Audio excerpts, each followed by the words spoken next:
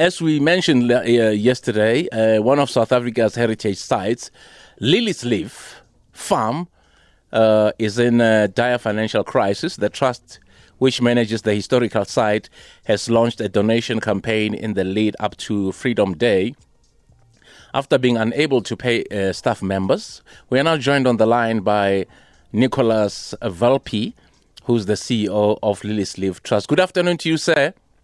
Good afternoon, Glenn. How are you? I'm good. Good to have you on the show. I haven't been to Lilies in a couple of months. It was one of my favorite places. I love walking around, and I love the breakfast.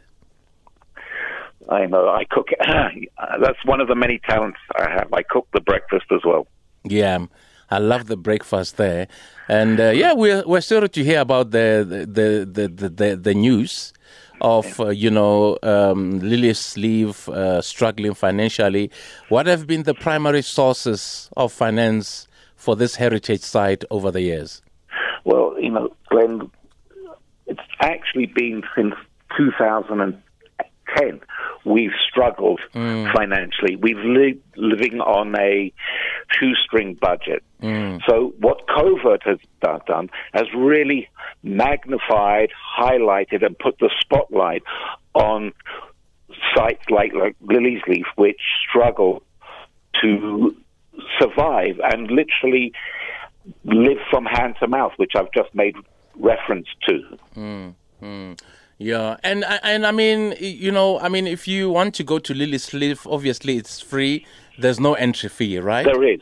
Yeah. No, there is an entry fee. It's 120 rand. Oh, is it 120? I've walked in there for free. You shouldn't. I'll come after the 120 rand. Yeah, I've walked in there for free because I've been there a couple of times. I even shot a music video there. Well, that's most probably why, because when we've allowed people who have done that sort of thing, we give them free access because it's also promoting Liliesleaf, and you're helping us in our marketing campaigns. Now, how obviously you talked about the pandemic, which has affected a lot of people. So my question to you is, this is something that we discussed off air, that we just think that a lot of people don't know what is Liliesleaf. I know that there's a billboard outside on Rivonia Road, but I think a majority of people just see a sign Liliesleaf and they probably don't get what it is. Don't you think that you should have, find ways of marketing the place? Because often when I go there, there's only a few people, who will come to the place. And I think it is such a beautiful heritage site, has so much to offer. Even the younger generation need to have access to the place, but they can only, come to the place when it is properly advertised or marketed. Because I just feel that it is not marketed enough. I found the place by chance one day because obviously I had finished reading an article about Liliesleaf, and bam, as I was going on Rivonia Road, I saw the place and I decided to go and visit. Glenn, you raised a very interesting point here. Liliesleaf in the past did try to market itself. But one of the problems we face is that because our history is unknown and is becoming forgotten, people don't know. So it's not so if I just say, come to Liliesleaf, a site of liberation, people are not going to understand what I'm saying. Yes. Because they don't have the historical context. They don't have the background. So that kind of marketing in terms of would not work. The only marketing that we could do is a kind of educational marketing where we're able to explain in detail what Liliesleaf is. And if I can give you two very specific examples. About 10 years ago, I was walking through Nelson Mandela Square. And I bumped into a friend of mine, and he said to me, please explain to these two born-frees what you do. So I turned to them and I said, have you heard of Rivonia? And, they looked at me for about 5-6 seconds like, why is he asking us this question? And they said, of course, the road. So our history has become lost in translation. American. So people in the past would associate Rivonia with Liliesleaf, the raid on Liliesleaf, and the Rivonia trial. The marketing must start with history and education. Our educational system focus on our liberation struggle. That is the only way we can really build the awareness that is required in order for people to go and be like Liliesleaf. You can't educate someone through a marketing campaign if they're not familiar with the site at the outset. Are you still there? Yes. I think one of the things that really crossed my mind, when I was talking about, the new generation, and you were talking about this gentleman who asked you to explain to these kids, what you do for a living. Maybe then this is an opportunity to approach schools, because, schools normally go on tours.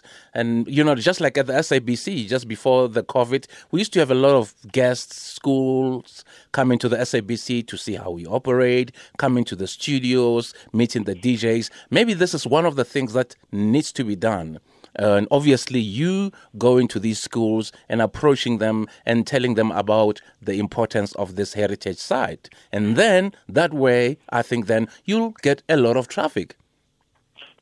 Look, we've done it, but it's easier said than done. Let me again give you an example. We ran a competition, an essay competition.